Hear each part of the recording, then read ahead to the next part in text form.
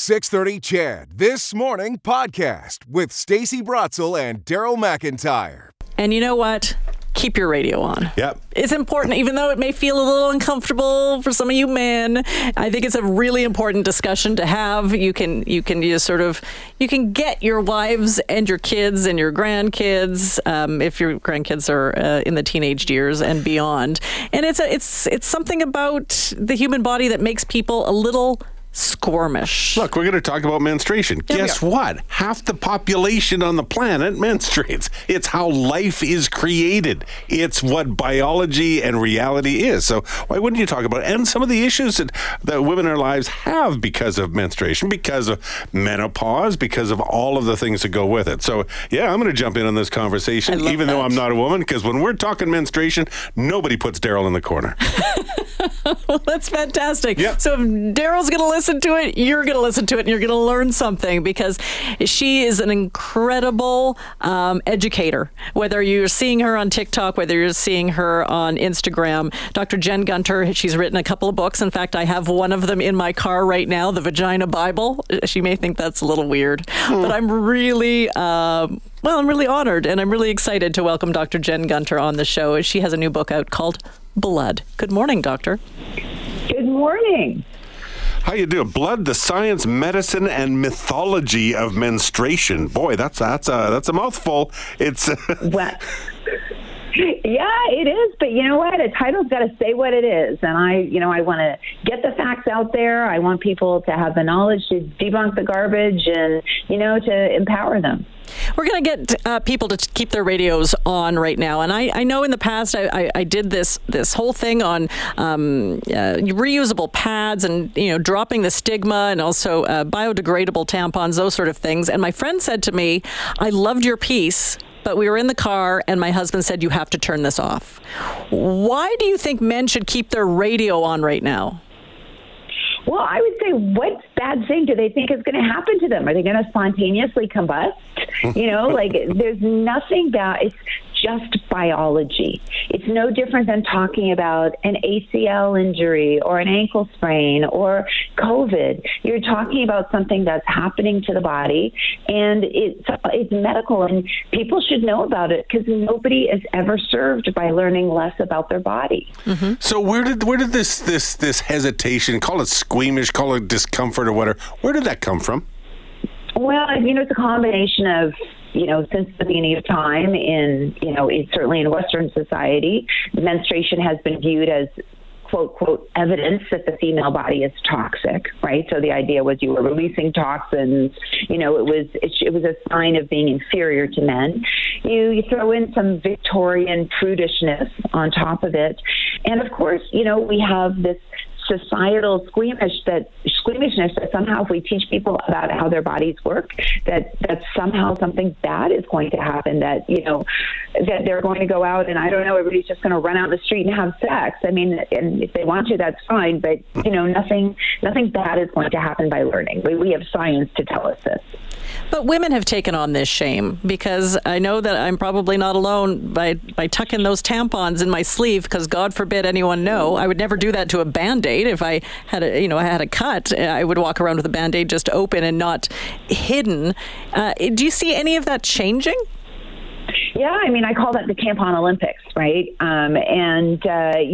It is slowly starting to change. I think we're seeing people talk on social media about their period. We see advertisements now. There's stores, I think it's for Thinks, one of the reusable menstrual underwear, and they also have incontinence underwear too. I've seen stores for those. You can actually walk into a store that has products for menstruation. So we're starting to see change, but, there's been a lot of capitalism on that shame with or capitalizing on the shame, with that whole feminine hygiene industry.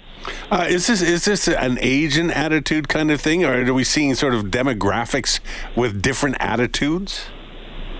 I think it's slowly changing, but it's glacial. I mean, certainly my mother's generation didn't even know menstruation happened. My mother woke up and was covered in blood. She didn't even know that was coming. My generation, I think, knew it was coming, but knew very little about it. It's starting to change, but it's pretty slow considering especially how many ways we have to disseminate information these days. You mentioned feminine hygiene products. Mm-hmm. You have a problem with that, don't you?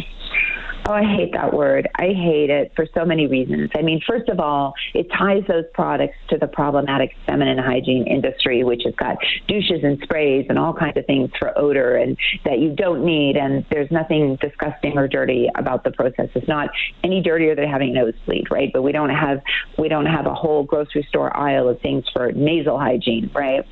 So there's that. And then there's the word feminine. I mean, the idea that, when I was 16 and menstruating, I didn't think of myself as feminine. I would have liked if there were like pads with dinosaurs on them, right? But there are trans people who menstruate. There are non-binary people who menstruate. And you know what? There's 10-year-olds who menstruate. And do we really want to be thinking about a 10-year-old as feminine? Right? So, and then it's a euphemism. When you can't say a word, the implication is it's dirty. So we should just call them menstrual products. That's what they are. Easy breezy. What do men need to know? What do men need to know about this great mysterious world? They should know it all because you know what? First of all, you're here because somebody had a menstrual cycle. There's a good chance that you love somebody who has a menstrual cycle, whether they're a good friend, whether they're a partner or lover, whether they're your child. And, we're all served by learning more. There's so many people have told me, so many guys told me that they actually read the book and their wives were thrilled. It felt that they were seen, that they actually were taking an interest in something that has really affected the person they love. And, I'll say, my 20-year-old son, he keeps pads and tampons in his bathroom at university in case, any of his friends needs them. I mean, we can all be allies in lots of different ways, and learning is a great way to be an ally. Our sports guy told the story earlier today about his sister and his mother talking about, I need you to go to the store to pick up chocolate? Yes, lady chocolates. Yeah, lady chocolates. We can't even say the words. And so now it's become a bit of a joke. But for dads out there, having the conversation with their girls and making sure that they aren't stuck with that stigma their entire life is important. Right. And don't you want to know, like, the things that are happening to your child? Like, if you're a parent and you read this book, then you can say to your child, oh, gosh, it sounds like your period might be really heavy. Maybe we should go to the doctor. Or, boy, you have more cramps than I think is normal. Maybe we should go to the doctor. Like, don't you want to be empowered to help your child? And what about, you're grumpy. It must be your time of the month. Yeah, well, we can't be pushing people off as being hormonal, right? But we also need to respect that there are some people that have PMS. And so knowing that exists and knowing more information about it and learning about it in an intelligent way, not in some sort of sophomoric way on the streets or right on social media. Like, if you're a parent, don't you want to understand the experiences of your children? What are some of the other myths that come out? Because I think PMS is a real thing, and people can be. If I'm not feeling well, I'm going to be cranky. That's just the nature of the beast. I think. Is that a myth, or are there other myths that we should be aware of? So PMS is a real thing, and then there's PMDD, which is a much more severe form of it, premenstrual dysphoric disorder, which affects much fewer people. A big myth is that people don't sync up their cycles. Lots of people think they do. So if you put a whole bunch of women together and they all have their period and they're all, living together or working together, they're not going to all have their periods at the same time. That's a myth, and that's been proven to be a myth. Oh, there are people who will stand by that till the death. It's true. It happened to me. I've heard it several times. Yeah, it's true, and it's just math. If you take two randomly occurring phenomena and sort of line them up side by side, they will intersect at some time. So, so definitely that's a myth. The color of your menstrual blood doesn't mean anything. That's a myth. So lots of myths out there. And if you read the book, you'll learn a bunch of them, and you'll also know how to combat them.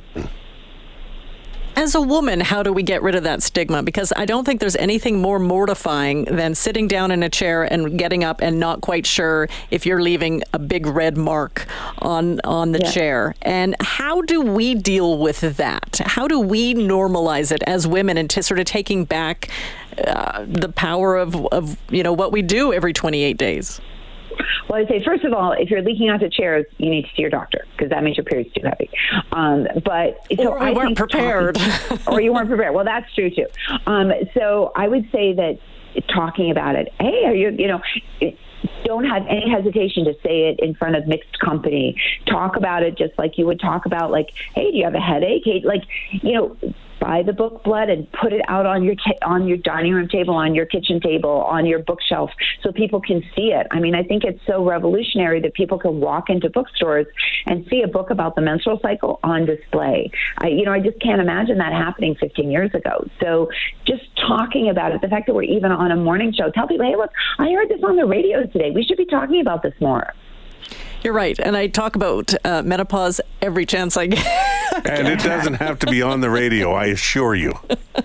Right.